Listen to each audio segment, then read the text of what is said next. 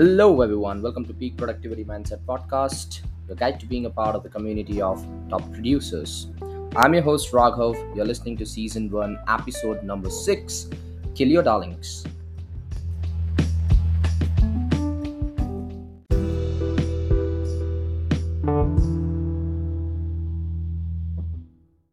Creative endeavors requires detachment from cherished beliefs.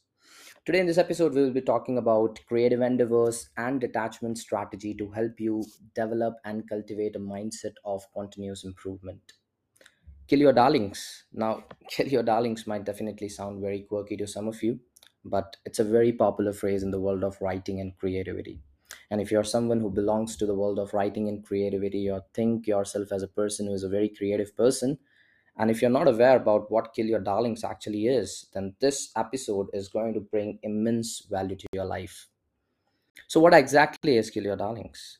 Now, it's an advice which is often used to convey the idea that writers should be willing to remove or discard elements of their work they might be particularly attached to. We all are attached to things, but those things and elements are not actually serving the overall quality or purpose of the piece. If you talk about the broader sense of Kill Your Darlings, it can be interpreted as a reminder to let go of personal attachments or biases in order to improve or refine one's work or idea. It also encourages a critical, objective approach to creative endeavors, which is allowing us for growth and evolution. We all want growth and evolution in our life. And for that, we need to kill our darlings. Now, this particular phrase is definitely originated from context of writing, but it is something which can be applied to various aspects of life, where letting go of your cherished beliefs or ideas may be necessary for personal or professional development. For this, I have a beautiful story for you, which is set up in late 19th century, where the French government organized a competition to design a monument for the 1889 Exposition Universelle, which is a World's Fair, which celebrated the 100th anniversary of the French Revolution. And the competition received numerous submissions. It was very overwhelming for the French government to receive the submissions which came for this project. But it was the audacious design of Gustave Eiffel, who was a French civil engineer, that captured the attention of the judges. By the name Gustave Eiffel, I think many of you would have understood that I'm talking about the designer behind the design of Eiffel Tower. So we all know what is Eiffel Tower. We all know where is Eiffel Tower, but many of us are unaware of the fact that why is Eiffel Tower. So this story is actually about why is Eiffel Tower. Eiffel proposed a daring concept of a wrought iron lattice tower that would rise to a height of 300 meters, nearly 1,000 feet, making it the tallest man-made structure at that time. Eiffel's design was definitely very impressive for people around the world and specifically in Paris, France. But it faced significant opposition from critics and artists and architects who believed that it would overshadow the beauty of Paris and clash with its architectural harmony. To a certain extent, it was true because the design of Gustave Eiffel was a mere wrought iron lattice. It looked close to what Eiffel Tower is today, but it wasn't actually the Eiffel Tower what we see today. And the leading intellectuals, including writers such as Guy de Maupassant and Alexander Dumas, signed a petition against the construction of the tower. They saw it as an eyesore that would mar the skyline of the beloved city, is what exactly they said in their petition. Despite the opposition, Eiffel's design was selected as the winner and construction began in the very same year, 1887. The work also progressed smoothly in the initial few days, but the criticism intensified and people started giving it a name. Some people called it iron monstrosity, some even called it a garbage tin or a wrought iron piece standing erect. So people started giving it a name, and that definitely would have demotivated Gustave Eiffel. Eiffel faced immense pressure to abandon or modify his design all this while, but he remained steadfast in his vision and convinced that the tower would be an engineering marvel and also a symbol of French innovation and progress because it is something which started on the occasion of 100th anniversary of French Revolution. And throughout this construction process, Gustave Eiffel had to make difficult decisions and compromises to address the concerns raised by detractors, while also very importantly staying true to his original design. Because Gustav was a person who was very attached to his initial draft and initial design, because that was the draft and the design which won him the competition. So he wanted to stay as true as possible, as close as possible to his original design, because he was very attached to it.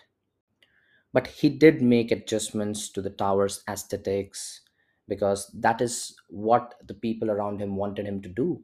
And that was the right thing at that time to do into his design, because his design was not aesthetically pleasing. So he made adjustments to his tower's aesthetics, and he added decorative arches and intricate ironwork to soften the appearance, and also to make it appealing, and also to make it attractive to the people who see. And he was open to all these things all the way in 2 years of his journey. And finally, in March 1889, the tower was completed and unveiled to the public.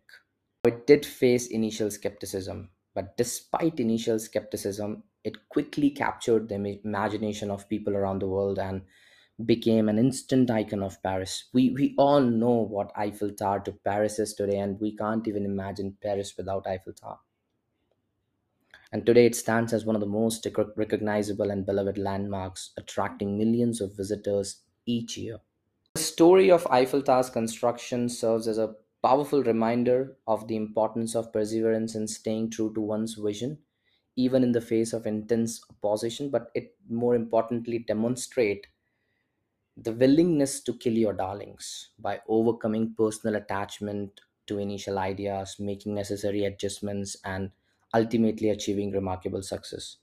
If Gustave Eiffel wouldn't have made all those changes, we might not be seeing the Eiffel Tower what we see today. So, life is a journey of growth and creativity and constant evolution. We all are well aware of that. Whether we are pursuing our passion, striving for success in our careers, or seeking personal fulfillment, we often encounter roadblocks and challenges along the way. You will all agree to this. Now, it is during these moments that we must summon the courage to confront our own attachment and biases, just like Gustav did it. Now, I want you to pause this audio for a while and ask this question to yourself: what roadblock and challenges and ideas and beliefs I have currently that I must confront and detach from? Ask this question to yourself and try to contemplate on the Gustav Eiffel's journey.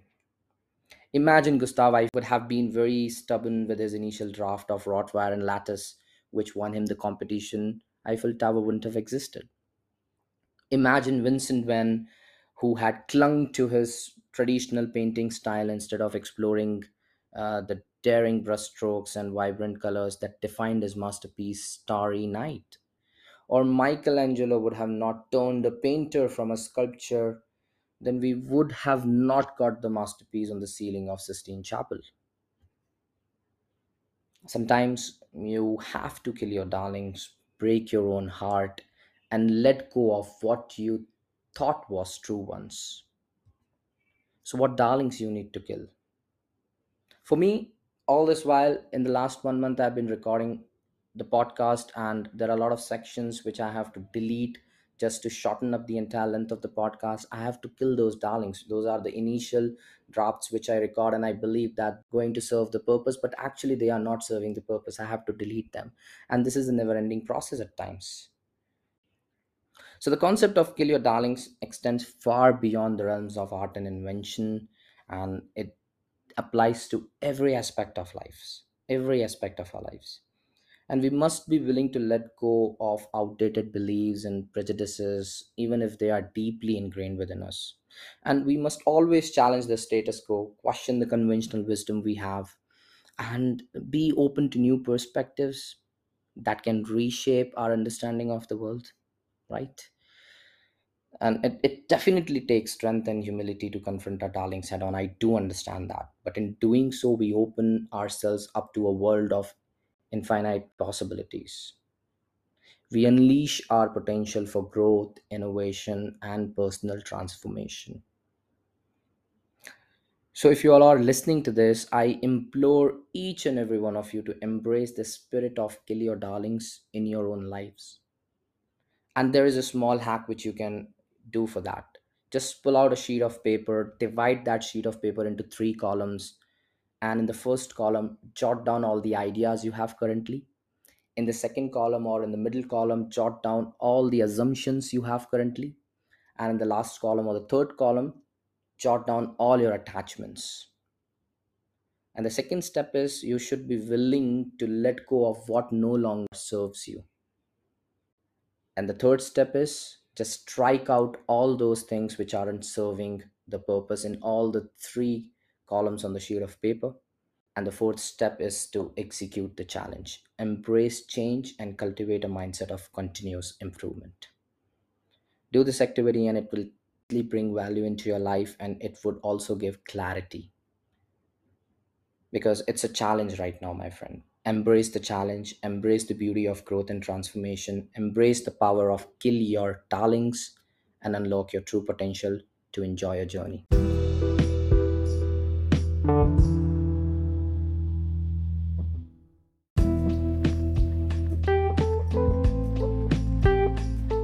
Hi, this is Raghav Raj. Hope you receive great value from this Peak Productivity Mindset podcast. If you want to master the strategies and comprehensive frameworks I talk about to play at the level of top producers, connect with me on Instagram at Coach Raghav Raj for a one-to-one session.